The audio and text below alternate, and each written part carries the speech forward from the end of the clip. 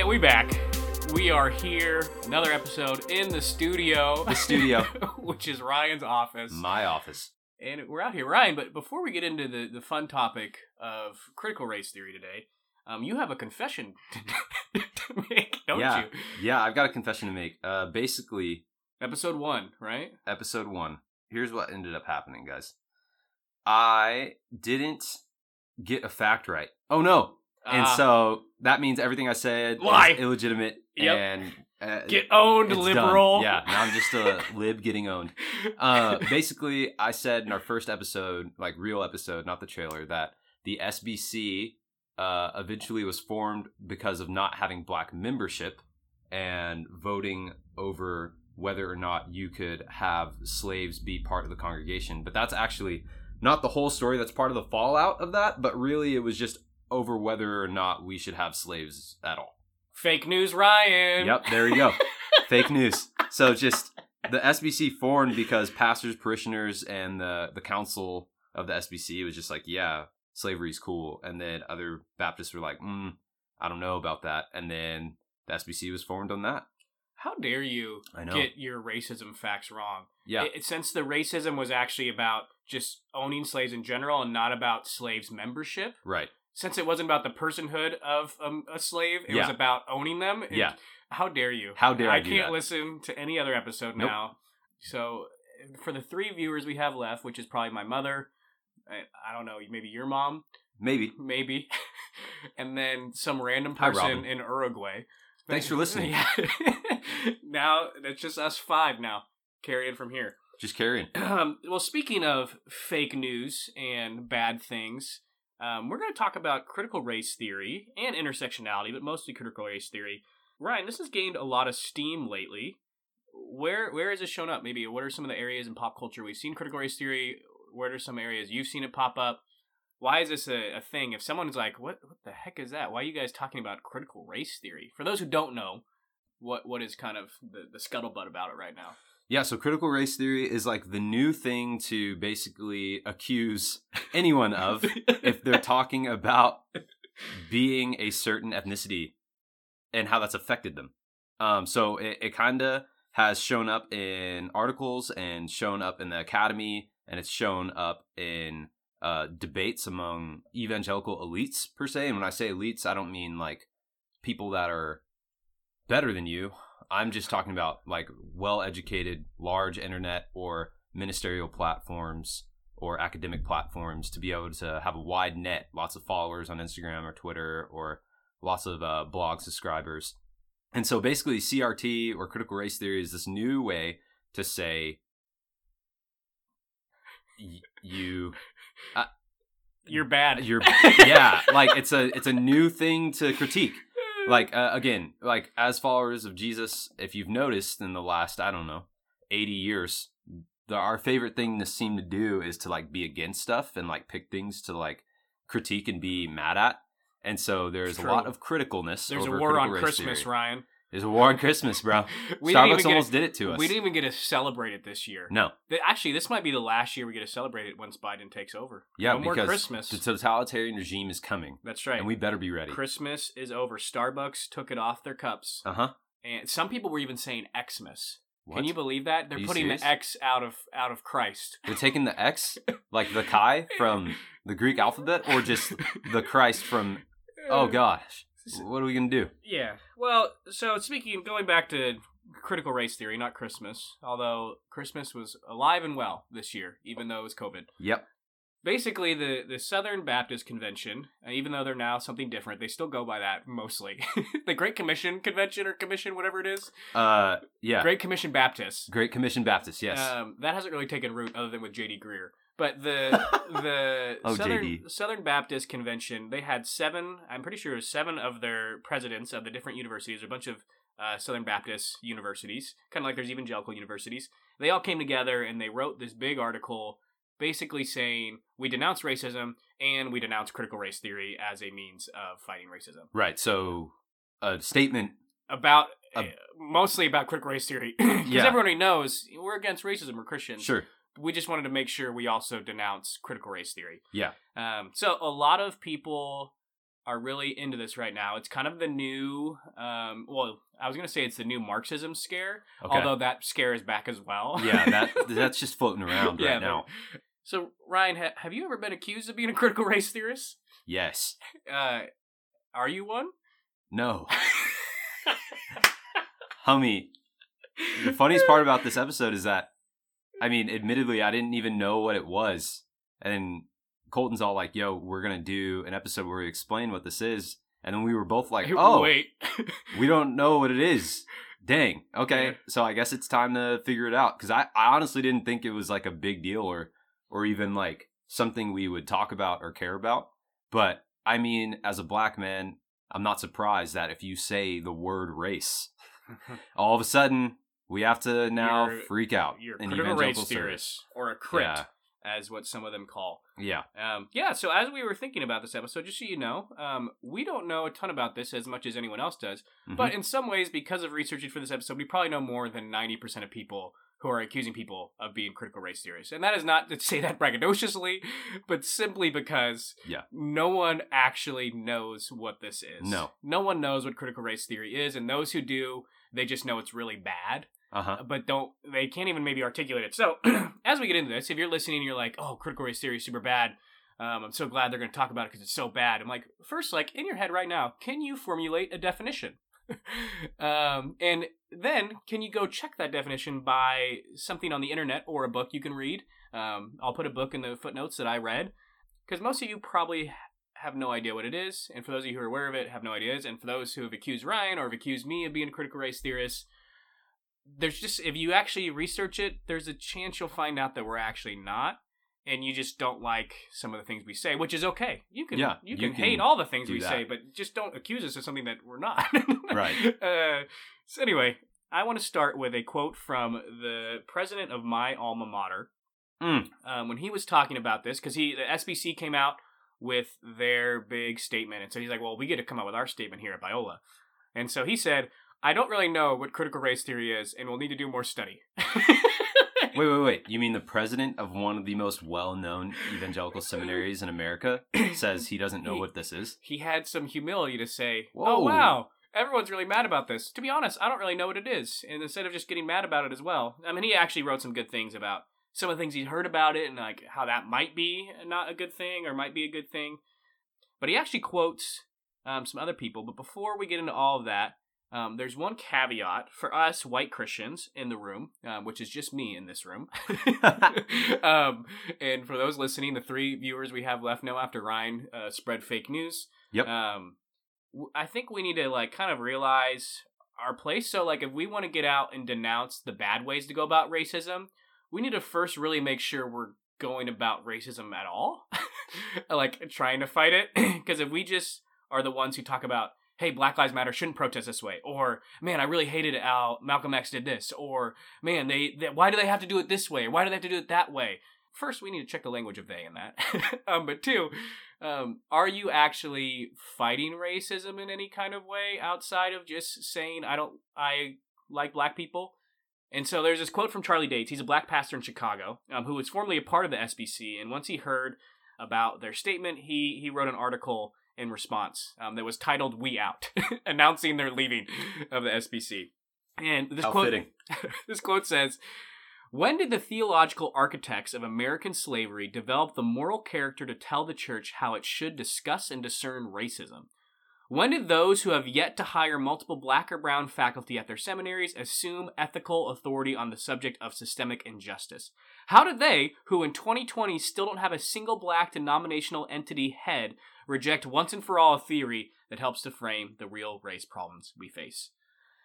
So if your church spends more time denouncing Black Lives Matter than denouncing racism or fighting racism, maybe they should just shut up. It's basically, and if your church has a history of like, with the SBC and evangelicalism of like owning slaves, maybe you who came from the tradition of owning slaves shouldn't be the one to tell others how to fight racism in the here and now. It's kind of like, for me who struggled with a lust history, a porn history, whatever, I might not be the best person to condemn someone's strategies of fighting porn when I myself have struggled with it and haven't figured it out. We're just maybe not in the best position to do that. And so let's just not. So anyway, Ryan, when you when you think about CRT, as we get into definitions, what maybe bothers you the most about the accusations? Before we get into like talking about what it actually is, what bothers you about the accusations of it? The what bothers me about the accusation is it's such a muddy and large theory. It's kind of nebulous, I guess is the word. And then what ends up happening is it's just another definer and label to just abdicate responsibility. I think that's where it makes me the most frustrated. It's kind of like the one episode we did where it was like, well, the best way to fight racism is the gospel and prayer. And then the biggest two problems are people not knowing how to share the gospel and they don't pray. And I see that as a pastor. And so as a believer, it's easy to blame and make up labels and hide behind definitions because we're so about the intellect in the West. We're just so about having things right. And so many of our conversations, even at church, are just based around being right or wrong. Just believing the right thing. Just believe the right thing. You don't have to do it. Yeah. Just believe it. And so then when I hear about, critical race theory, let's denounce it, that's just more like intellectual feel good for people to take some high ground to say that this is bad and then to not do anything. Yeah. So that's the ultimate rub is let's say it's bad and then not do anything. We wouldn't do that with our kids. If they came home from school and they were getting made fun of or being called names, like if a kid came home to you have a 6-year-old son, comes home from first grade, and he gets called a name that he doesn't know, but everybody else knows it. But then you as a parent say, you know what? That definition actually doesn't mean anything. So you're just fine. And you don't actually discuss that. You don't discuss how they feel. You don't discuss how there's things that triggered or charged that label to be defined. You just say, no, and just ignore it. Well, then what's going to happen is your kid's just going to feel missed and you're not actually going to deal with the problem. And so here we are again with another label that we don't actually want to explore. Even though Christians have the gospel, we have intellectual freedom. Church fathers were brilliant. People in the church for thousands of years have been super smart and can take on any sort of intellectual discipline and be fine. But then CRT comes out and it's like, oh, we just can't talk about that. We denounce it. Like all of a sudden our brains melt when you hear the label critical race theory. Well, if you say anything that is somewhat in accordance with critical race theory, I can't even listen to you now. Yeah. Because you're so brainwashed. Yeah. And it's like Christians literally can deal with anything intellectually or rhetorically. Nope. Yeah, guess this not. This is where we draw the line. So that's my problem is cool. Another label to just abdicate responsibility and not do anything. I have this friend of a friend of a friend. That way it's really detached from me and no one can know who it is. Perfect. Who on Facebook, I heard about this through a friend of a friend. They were denouncing some of the Wayfair stuff. I don't know if you guys knew about that era where Wayfair was... There was like this rumor and conspiracy that Wayfair was selling kids in cabinets. Or something like that. Oh, dude. Sex trafficking. I remember that. Yeah. I had to watch a lot of videos about this because my friend sent them to me. But this one person denounced it, saying, "Oh my gosh, I can't believe they would traffic children. Wayfair, oh my gosh, let's boycott them. Yada yada. This is so bad. Let's boycott Wayfair. Anyone who's associated with Wayfair is bad and evil and yucky." But then her other posts are, endorsing and cheering on her sister, who's a porn star. Whoa. So there's this reality where, at the end of the day, our white churches have perpetuated racism and negative things more than critical race theorists probably have in our society at this point. Maybe in the future, critical race theory will really take over and it'll be really bad. Yeah. But as of right now, it's kind of one of those things where it's like, hey, that girl, her sister who does porn, the porn industry is probably contributing more to the desire for sex trafficking, for the need for sex trafficking, and for the exploitation of young women than maybe this conspiracy of Wayfair. So I'm glad you can pat yourself on the back and say, well, at least I'm not supporting Wayfair. At least I'm not a critical race theory, or a crit. But at least, at the end of the day, you're still not really doing anything to help the real problem. Yeah, let's just get out and use language and say we're against this with our language and then not do anything. So, as you can tell from what our views are on CRT. Yeah. Now we're going to talk about it. Yeah.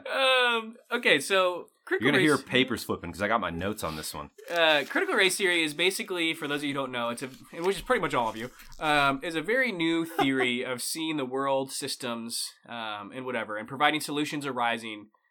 This kind of came out of the mid-1980s. It's rooted in critical legal theory, which is rooted in critical theory in general. And these are all big words that you probably have never heard of, which is okay. We'll break it down for you.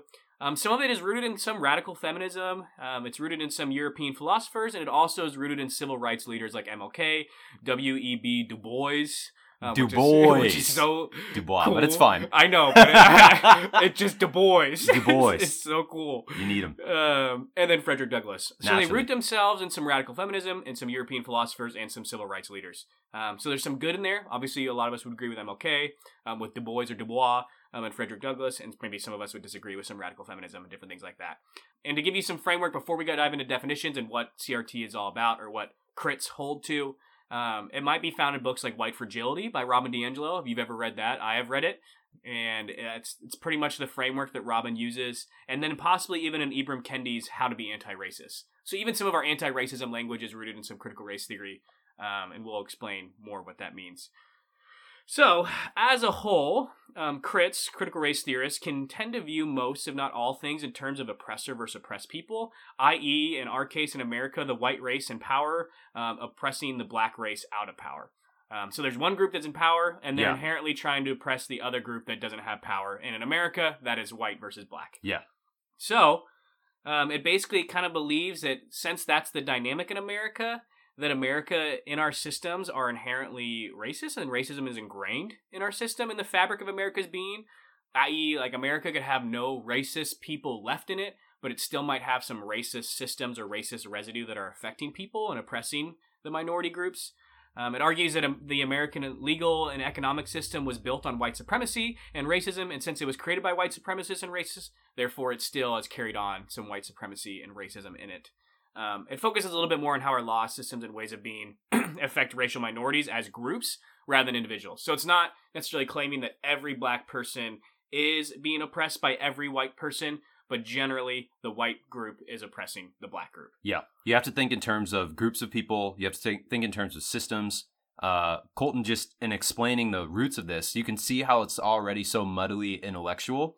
We've used a lot of big words already. And that's part of the scariness of this is we're ready to go ahead and just start throwing out all these terms that you'd find in the academy and then say that this is the bad thing when it's really disconnected from just the actual experiences of people. And so when we're thinking about critical race theory, you have to move your brain into the opposite version of American individualism into how does this affect people, systems, and cultures as a whole.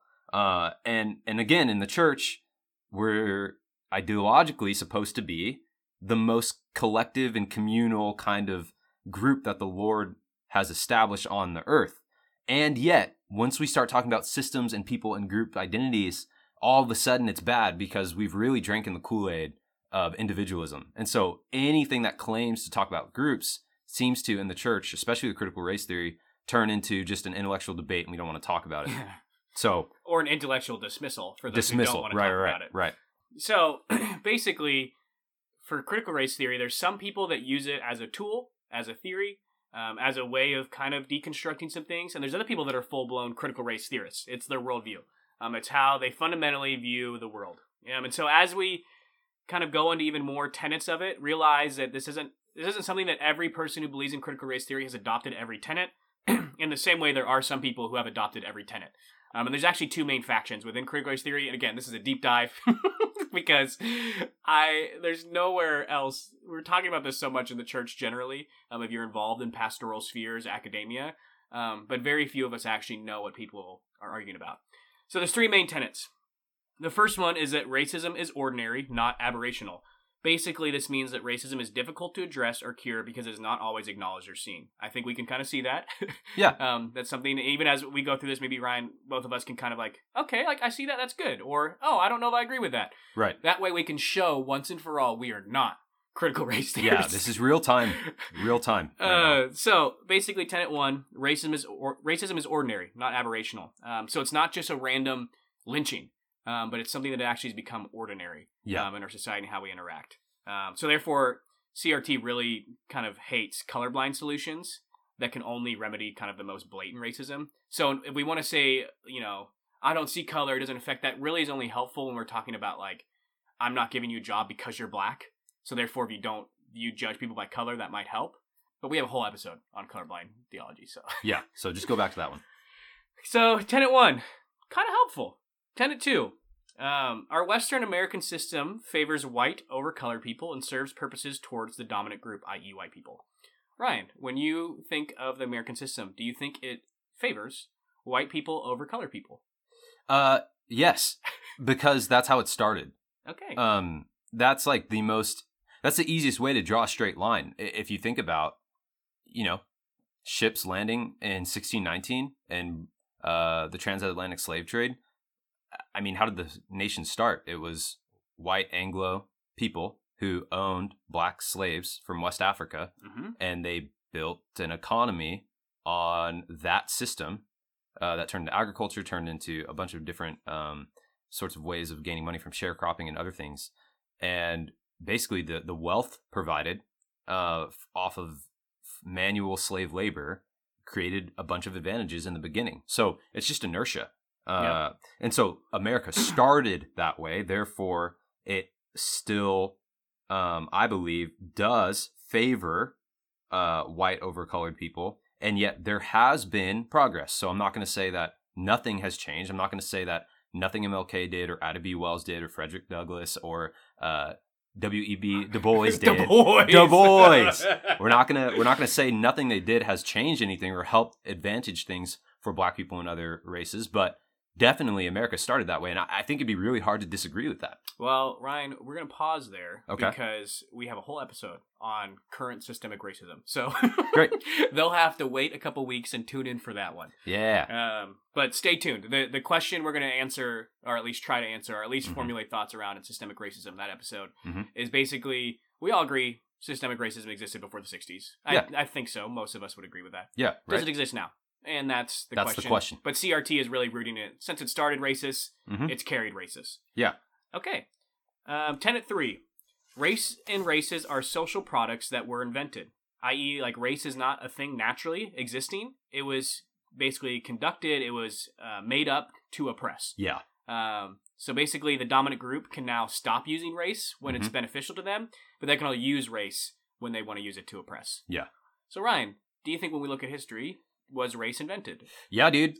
It was. There's another podcast called Seeing White by John Buin. Yes. And Chindrai Kumanika. From Seen on Radio. And they basically walk you through how Gerardo Zurara, it's the best way I can do it. He's a Portuguese merchant. Them Portuguese, man. Yeah, dude. They went hard in 1400s. Yeah. And basically, he kind of created, Gerardo did, in 1454, this label of black Africans as a racial thing. Like, he kind of invented this idea that there's this racial system based upon color to help justify enslaving people in West Africa.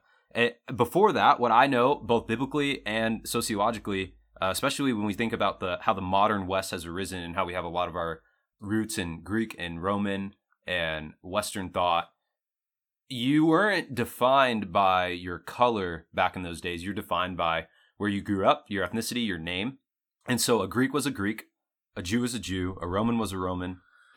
You weren't a black Roman. You weren't a white Roman. You were just, if you had the citizenship, if you spoke the language and the culture and that's where you're from, that's what you were. Ethiopians were Ethiopians. Nigerians were Nigerians. They weren't black. They were Ethiopians and Nigerians. And so, yeah, race had to become made up. Even think about that thing I said earlier, a couple episodes ago. There's this thing where I don't have National Nigerian Day in America. We have Black History. And it's like, well, why Black History? Well, that was the label thrown on to anybody who was African, dark-skinned, and brought over. There was no ethnic identity because you were ripped away from that. So you weren't Nigerian or Ghanaian or Zamibian anymore. Now you're just black. And that was a made-up label, which now we carry. And if you want to learn more about that, stay tuned in a couple weeks for our other episode on white privilege. Fun times. So I was just to say, those are the main three tenets. Tenet 1 being, let me pull this up here. Tenet 1 being that racism is ordinary, not aberrational, i.e. racism is not just found in the most extreme cases, it's found in the ordinary. Yep. Our system favors white people over colored people, and that can be one for debate and really on the where of it and the how and the why. And then 3, that race is a social product. It was invented. And I think for most of the part, for those three tenets, although we're not critical race theories, we could see how those fit into like an understanding of history, and two, an understanding of the scriptures. Yeah.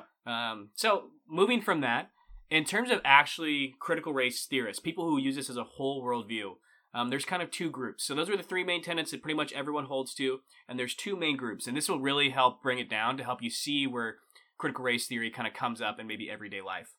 So the first group is the idealists, and the second group is the materialists. But the first group, idealists, they hold that racism and discrimination are matters of thinking, mental categorization, attitude, and discourse. Therefore, you can undo and unmake racism by changing our language, attitudes, scripts, and social teachings. The solution to this might be to instill more campus speech codes, have diversity seminars, and increasing representation through media. These might be the people that you see are kind of the PC police. Right. They're the people that are trying to monitors everyone's tone. They're the ones that call you out when you say something bad. They're the ones that are trying to change our language on campuses and in workplaces and different things like that. Yeah. These are the idealists. And some people might be perpetuating these things for not even critical race theory motivations. It might be a different motivation entirely. But this is like, I think what a lot of people, when they think of critical race theory, they think of these kind of people. Yeah. The ones that'll just basically show up and be like, watch what you said. Do you know who's in the room? And then all of a sudden you feel exhausted because you didn't do your wokeness teaching before you showed up. Like when I was on that webinar, and I was going to ask some of the students what their favorite Thanksgiving meal was. And I had a colleague correct me and tell me that Thanksgiving was a colonizer's holiday and I shouldn't ask that. Whew. Which, granted, there's some merit to that. Yeah. I should be checked on that. But it's that kind of environment where it's basically their whole hope is to change how we think, change how we categorize, and change our attitudes and discourse, and that will undo racism in our society. So it's focused actually more on an individual level, on a language level, and if we can change our language and our minds and our words about racism, that will change racism in society. Would it be a stretch to say that this is where people want to say that education is like a main solution for the idealists? Yes, although they both would lean into education, but when we think of conservatives' big beef with the modern college, liberal college, and how they're all just like liberal institutions that are just indoctrinating our youth, this is what they're thinking of. They're thinking of the idealists. The idealists, gatekeeping, the language, all of this. But materialists will have some focus on education, but you're right in the sense that idealists are more focused in the educational realm. We need to make sure all these kids that we're graduating have the right language, have the right words, have the right scripts. So when they go into their next places, there's not racism being perpetrated. I can't say that word. I've said it on so many episodes. Dude, perpetrated. Oh, perpetrated or perpetuated? I don't know. Papayas. I keep on saying to perpetrate. Oh my god. Okay. That makes a lot of sense. They may not even like that accent I just used. Right, because... But then I am Italian, though, so it'd be murky water. It is murky water. It'd be murky water right there. Yeah. So let's talk about the materialists, the second group. This is a group that I'd actually say that I maybe align a little bit more with their aims and goals. Although I see the merit in the idealists. Yeah.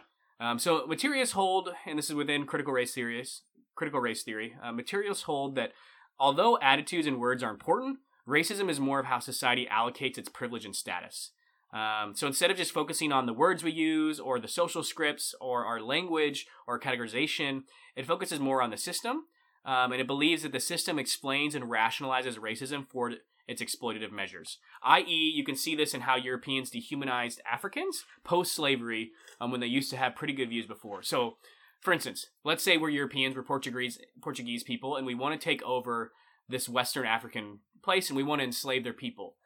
We feel bad about that. So what we do, even though we liked Africans before, since we want to exploit them, we create racism, we create race in order to justify doing that. Yeah. And we see this all throughout, where you'll see a group that used to view a different group favorably, and until they wanted to exploit them, then they mark them off as savages, mark them off as unintelligent, not progressed. Basically, when you look at the anything white race, that can dehumanize another human, make them less than human to soothe your conscience. And it's not originally how they viewed them. No. But that justification, that racist justification, comes later because they want to exploit them. So it's not necessarily about race, because race was invented. It's about power. Oh. And it's about exploiting. Oh. So that's the materialists more hold that the solution then is to change the circumstances of minorities' lives before racism will go away. So we can't just change language and assume that now black people get out of poverty. Like the idealists. They say more, we have to focus on getting them out of poverty. And once white people see them as equals out of poverty, then there's more likely that the category and language will change as well. So the power follows the worldview in some ways. Mm-hmm. So basically, they're trying to get at this on two different sides. One side is saying change the language, and that will change the circumstances and systems of minorities. The other side is saying change the systems and circumstances, and that will change the language. And this is all within the realm of the applications of CRT. Yep, critical race theory. So that's critical race theory as a whole. Obviously, there's a lot more in that, but go read a book. Go read it online. We're not experts. But often attached to critical race theory is intersectionality. Ooh, baby. So, Ryan, have you ever been accused of using intersectionality? Yes. Okay. I don't even know the answer to that one. That was an honest question. I don't think I've ever been accused of using intersectionality. I've been accused of being a Marxist, a liberal, unbiblical, critical race theorist. But intersectionality is one I don't think I've been accused of. Yeah, it's one that is also really, really new for me, too. Because I was like, yo, I don't even know what this means. Like, I've actually been applauded for intersectionality use in my language by people who believe in it. Oh, really? So I've had positive affirmation for intersectionality, but I haven't had negative condemnation about using intersectionality. Does that make sense? Yeah, it does, actually. So like when I say I'm a white, straight, Christian man. Yeah. That's kind of using, we'll explain this, but that's kind of using intersectionality, and that's normally like it's applauded, like thank you for giving us all of your descriptors. Okay, the descriptors. That's pretty idealist then. Yeah. Okay. Yeah. Okay, anyway, so let's talk about intersectionality before I'll confuse the waters anymore. Yeah. So basically intersectionality is this idea that we have identities that are intersecting with one another. Okay. So it basically saying that no one person has a single identity. You are not just white. You are not just a man. You are not just a woman. You are not just Christian. You have multiple identities that are overlapping, that are intersecting. Some might be bringing out different loyalties within you. So me being a Christian Italian man, I might have some Italian or allegiances to my Italian side. I might have some allegiance to my Christian side. I might have some loyalties to being a man and what that means.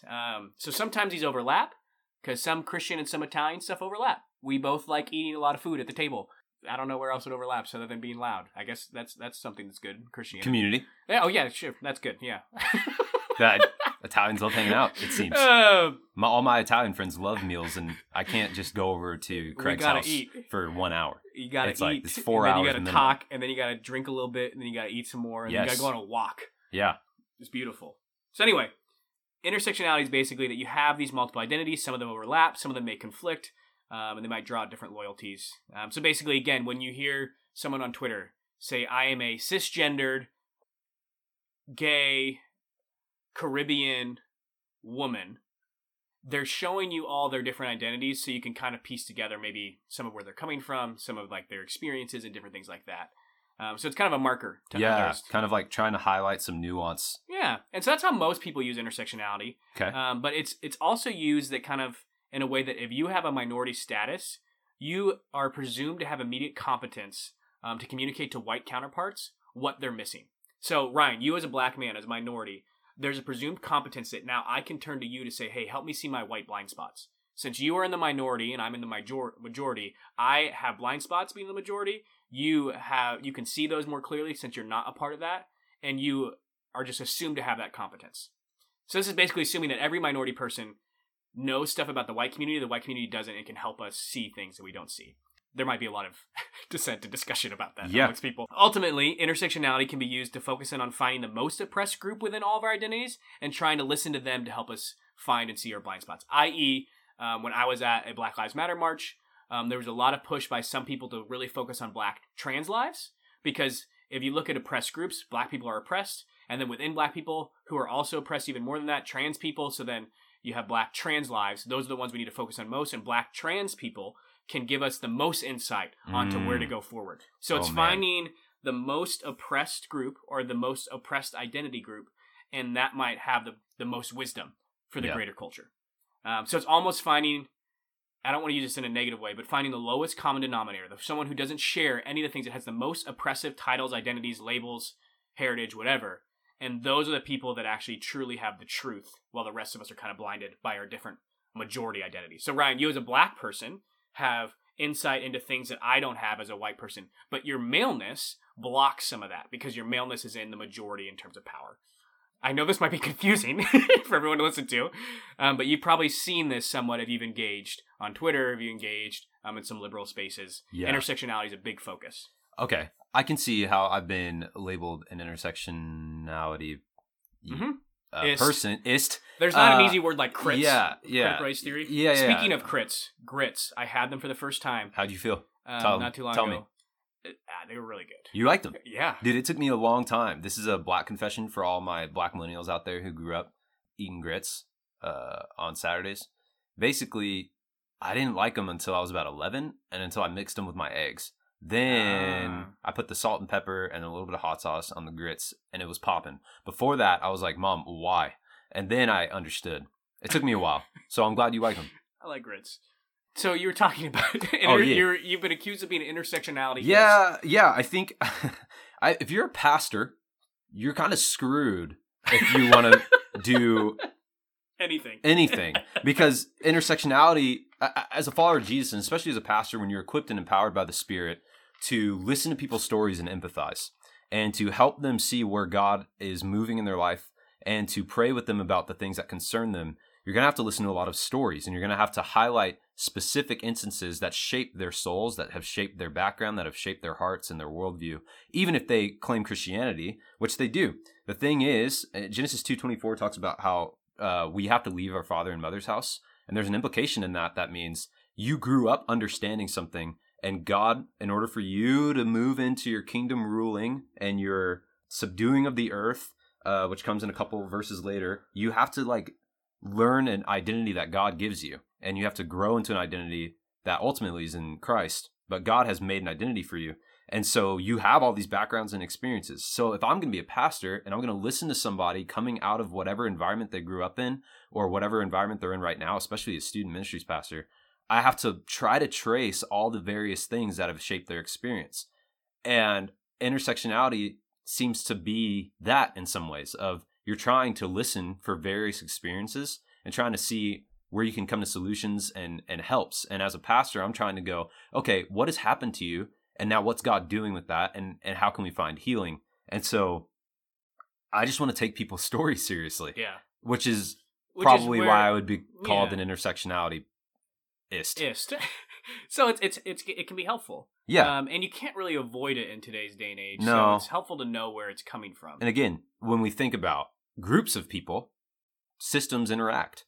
Yeah. And so So enough about intersectionality. Okay. Because neither of us are truly intersectionality-ists because we don't just find the most oppressed group and trust them. We know that all people have flawed thinking. Yeah. Although I think there's a general rule that someone who's been oppressed by someone who's in the oppressor role, they might have something to see of the blind spots. Definitely. I think that's just kind of obvious. If you are oppressing someone, that you might have some blind spots that they might be able to see more clearly than you can yourself. Yeah. So let's talk about some of the responses to CRT. Some people say that CRT is rooted in Marxism, or it's rooted in communism, which is inherently atheist. Wait, hold on. Marxism or communism?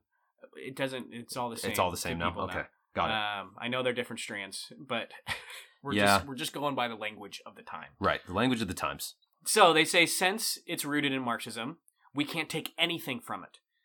We cannot believe in any part of critical race theory, even the good things it might offer us, because it's rooted in things that are unchristian. Ryan, do you think that's the case? Do you think since CRT might be rooted in Marxism, which is rooted in atheism, and since we are not atheists, therefore we can't take anything of value from this system?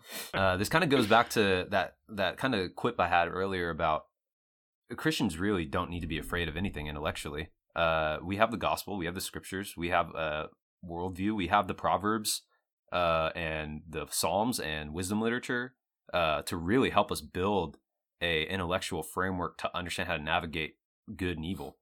Hebrews talks about how we discern and grow our powers of discerning between the knowledge of good and evil. And so to me, I just am like, okay, yeah, I guess we can't believe that. That's fine. But that's not salvific. It's not salvific knowledge. So there's nothing about salvation or sanctification that is necessary in critical race theory. But just like we have Christian scientists and Christian philosophers and Christian mechanics and Christian artists, they all have a discipline and a skill that's in common grace. So why can't we just like think about this common grace thinking or philosophy or whatever? My mechanics theory on fixing my car isn't rooted in Marxism, Ryan. Oh, you're Checkmate. right. Got Atheists. me. So when you think of, I think in some ways, although I don't agree with it, I think that's fair. Yeah. But then if you're going to take that stance, then you need to take that stance that anything that's not rooted in an inherently Christian worldview, explicitly Christian worldview, you have to throw it out. So you got to throw out Christmas because that's rooted in pagan worship that was to Nimrod. Yeah. I actually had a message about this from one of my students at the university I work at. They said, "How dare you guys hold a Christmas ceremony and worshiping Nimrod? You guys are not Christians." So they're at least consistent. Nimrod, huh? Nimrod. Nephilim. You love to see him. What do we do with the Declaration of Independence? This might be a hot take. Oh, it? It was written by Thomas Jefferson, who was a deist. Not a Christian at all. He wrote the thing. Yeah. So it might have some Christian attributes in it, but it's inherently rooted in a deist thinker. Yeah. So does that mean we have to throw out the Declaration of Independence? Does that mean that, some of the things in the Declaration of Independence aren't profitable to us? If you want to take that stance, then go ahead. Throw out everything that's unchristian and you become Amish. Yeah. I don't even think the Amish do that because I don't think they do either because they do have to go into town at some point. Yeah. So, regardless, that's just to say something's rooted in Marxism, so therefore I can't follow it. It's just not even a helpful discussion. No. So it's inconsistent at best. Yeah. In other ways, CRT is it's just kind of a Marxist scare in general. It's a communist scare, and it's similar to in the early 2000s. Ryan, I don't know if you remember this. We were both young. But the emerging theology, the emerging church. Oh, the emergent church. Yeah, I actually I've read multiple articles and an entire book about it. So Kevin DeYoung and Ted Kluck. Why we're not emergent. Yeah. All of our dogs were against emerging. Ed Stetzer, all these guys, these big pastors were against the emergent church and saying it's one of the most damaging things that is going to happen. This is in the early 2000s. Okay. For those of you who are listening, maybe unless you're older and been involved, do you even know what that is? Because I'm telling you, at the turn of the early 2000s, there was a bunch of articles and things and big warnings about the emerging church that was going to destroy the American Christianity. Same thing like critical race theory is now. Mark Driscoll, Scott McKnight, Ed Stetzer, John MacArthur, and others expressed this concern. Oh, it wasn't Ted Kluck. Sorry. I think that was just Kevin DeYoung. Okay. Ted Kluck was with I know DeYoung was against it. Okay. I remember reading his name. And they were all basically calling this thing, the emerging church, the emerging theology, unbiblical, heretical, and unchristian, i.e. a lot like critical race theory. Oh, man. And basically, it was this idea that some of these churches are leaning towards like a more postmodern view of Scripture, where they leaned a little bit more into mysticism rather than reason, and they held more open hands when reading the Scriptures rather than literal readings. And in these churches, they try to be a little bit more relevant. So in order to reach people, some of these churches tried to meet in bars or skate parks or even in homes. I remember that, yeah. And lots more candles. Yeah. I think this is where Worship in the Round showed up. So we could teach on the stage, have the flat stand, and then spin around and talk. Yep.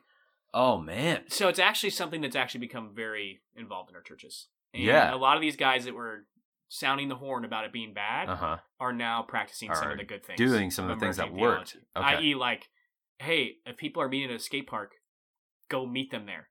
Yeah. And, contextualize the gospel to them rather than just saying, Jesus died for your sins, believe it. Yeah. That may not work to a kid who's just trying to skate and smoke some weed. Yes. You got to meet him where he's at and contextualize it. AKA my man Tim Mackey grew up at skate church. Exactly. Literally, it was if you want to hear about Jesus, you have to Our youth room used to have a big skate ramp in it. Oh, man. Remember that? Were you there for those days? Oh. The 5th and 6th room had a half pipe. It had a half pipe. I remember this, actually. That was before my time as a pastor. A long time ago. So, again, every 10, 20, 30, 50, whatever years, we Christians find some new thing to be scared about. And it turns out it's not actually taking hold of all of our children as we thought it was. It's not destroying the church. And if it does start to destroy the church, don't you think the Holy Spirit will kind of step in and help us? So that's kind of with critical race theory. I feel like it's, at the end of the day, it's become this scare. It's become this thing that's really not helpful. It's just a theory. At the end of the day, it's just something we can use. It's kind of like family systems theory, Ryan. I don't know if you have a psychological background like I did in some of my seminary training. Yeah, I had to learn a little bit about this. But you've got more than me, definitely. So basically, family systems theory, you basically view people in the dynamics of family. You don't view people as individuals. You view them as interacting with a family. So if dad has some dramatic change, that affects everyone else in the family. If mom has a dramatic change, it affects everyone else. If a sibling does, so it takes into sibling order consideration. So Ryan being a middle child, we can know some things about you by being a middle child. Yeah. Always in the backseat of the car. You don't get your way. You don't have any preferences. You don't get a choice. It's always the baby of the family or the eldest of the family get to decide what's going on. Yep. So family systems theory is a tool that can become that. But just like with critical race theory, if we make family systems theory my whole worldview, where I view everything under the guise of daddy issues and just see daddy issues in absolutely everything, it can actually probably not be helpful, might be destructive. And so in the same way with critical race theory, there might be some helpful aspects to it. But again, I think we would both say that if you take it as a whole worldview, we would stand against that. Yeah, that's critical race theory doesn't have to become this like dominating worldview that we hold up like doctrine. Like no one I know that's a Christian that's talking about it is doing that, or like that's using it as a tool is making it gospel. So that's just it's so interesting to me. Yeah.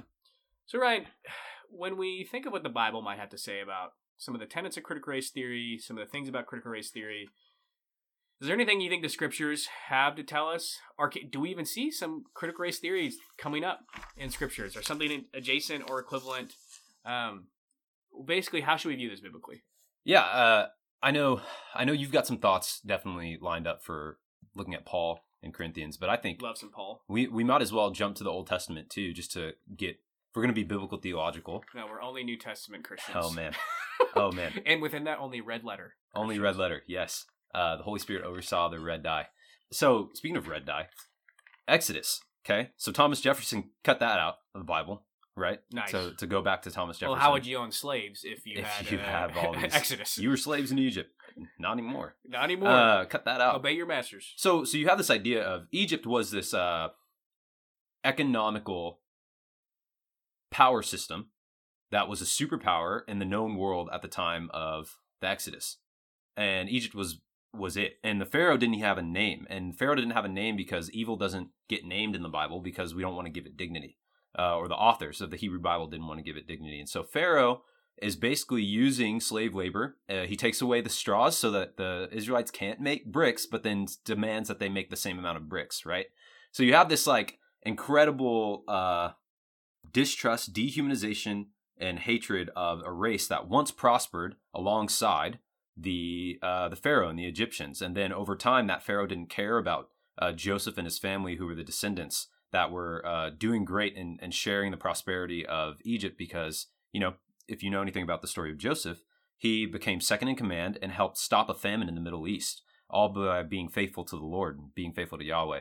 And so what happened was the Israelites over 400 years became engulfed in this really oppressive, specifically economic system. And what did God do? He heard the cries of his people. And he said, hey, I'm actually going to make Pharaoh realize that I'm Yahweh and none of these Egyptian gods. And I'm going to free my people using Moses and Aaron. And that's what he did. And so there was a national identity that had to get ripped away from the Israelites when God took them to Sinai because they didn't know how to be a nation. All they knew was the ways that Egyptians hated them and taught them how to eat and taught them about their gods. And now we have Yahweh saying, no, actually, I'm your God. And here's how I'm going to make you a people. And I'm going to have a relationship with you. And they had to unlearn all of these things that they learned about themselves from the people who were in power. And so I'm not saying that the Exodus is a clear line of critical race theory, but you can see the ways in which a system was designed to hurt the Israelites from the Egyptians, and God had to undo that. That's a thing that you saw, and you see it in Numbers and in Leviticus and in Deuteronomy, the ways of thinking and the patterns and habits that were ingrained into the Israelites from Egypt that then had to become undone by God's grace and Moses' leadership. Well, and critical race theory didn't exist in the time of Moses, no. So it won't be the primary lens through which he wrote not. The scriptures. Race didn't exist in the time of Moses. And so that wasn't even race. That was, I guess you could call that critical ethnic theory. Kretz, yeah. And wasn't Moses' wife? Yeah, Zipporah was a Cushite, so she was black. There's a lot of intersectionality happening here. Oh, man. Look at that. Oh, boy. Here we are. All right, take us there, Cole. Maybe you got some thoughts on the New Testament. I love the New Testament. I like the Old Testament, but it's hard sometimes. But we can't just toss it away because it's hard. Or old. Or old. Yeah. We just like new things. We're Americans. Yeah, dude. Emerging. Emerging. Okay, I'm sorry. So when you look at 1 Corinthians, in 1 Corinthians 12, there's this debate. This is one of my favorite, it's not a good thing, but one of my favorite aspects of Scripture because it's really pertinent to our times in so many ways. But when you look at 1 Corinthians 12, there's this problem happening in the church that Paul's addressing, where basically they're meeting for communion, and back in those days, communion wasn't like just where you walk up to the altar at a service and take it. It was a meal you had together as the Christian community. So they were having this meal together, and they'd meet together every week to do this. But the problem was that as the church is nowadays and for eternity, has been made up of rich and poor and strong and weak and different classes and different peoples. There was rich and poor people, and the rich people don't work because they got a lot of money. They don't work as long, so they have a lot of hours. And the poor people in the community worked very long hours. Oh, wow. Often working in the fields. And so what would happen, or what was happening in Corinth, was that when they were going to get, like, to meet together, to have this food, to have this meal together, the rich people started eating and drinking before the poor people even got off work. Because they wanted to start eating when dinner time was, but the poor people couldn't make it there until they got in from the fields or from their longer kind of hours. Yeah. Fishing or agriculture. And so what happened is the poor people would show up to the party, basically, and everyone was already drunk and already in the full swing of it. And so it was this big, like, dividing wall between the rich and the poor. The poor hadn't eaten yet. The rich were already full and fat and happy and merry and drunk. And the poor were basically having to wait and get the scraps after the fact. The food and this is communion. This is communion. This is like the meal that's supposed to make everyone one. Right. So Paul, in 1 Corinthians 12, is addressing this, and he actually tells them that some of them are dying because of this. Like, literally, they're falling asleep because they're hurting one another in terms of this way of interacting. But he basically critiques the rich for eating before the poor get there. Basically saying that is so antithetical to the gospel and to the new Christian community. But can you imagine if you were one of these rich people in the time, you might not even be aware of how that's oppressing the poor people. You're just thinking, oh, like, it's time to eat. I'm going to eat. They'll eat later when they get in. It's not a big deal. I'm just going to start drinking the wine now. We'll have enough left over, I guess. It'll be okay. There'll be some left over. You might even be aware of it because you just always have done it this way. This is always how the ancient world worked, where the rich were already eating. The poor would either be waiting on them, or they get to the table late because they had to work longer. Right. So you're not even aware of it. Just because you grew up in this rich household, you had no idea. And so Paul actually makes them aware of their blind spot by showing the rich people how they're neglecting the poor in their own midst and how they're reinforcing class distinctions. So in the same way, critical race theory can be a helpful tool to help us see the distinctions that are already put in place in society by our racist history, and help us see as Christians, how do we not reinforce those, reinstill those, or reinforce them in ways that we might not even be aware of as white people. And so critical race theory might be a helpful tool, like Paul's doing in 1 Corinthians 12 here, to show us the distinctions that are already here, show us the ways we already work these things out, and show us how we can then abolish them to make us all one in Christ Jesus. So again, I don't really have a big issue with critical race theory. As a worldview, yeah, I can see how it becomes pretty damaging or pretty dangerous. Sure. But as a tool, I think it's a great tool. Yeah. It's not my only tool. It's not my primary tool. But it's one of many. So let's close, because this has been a long episode. Let's close with a quote from David French.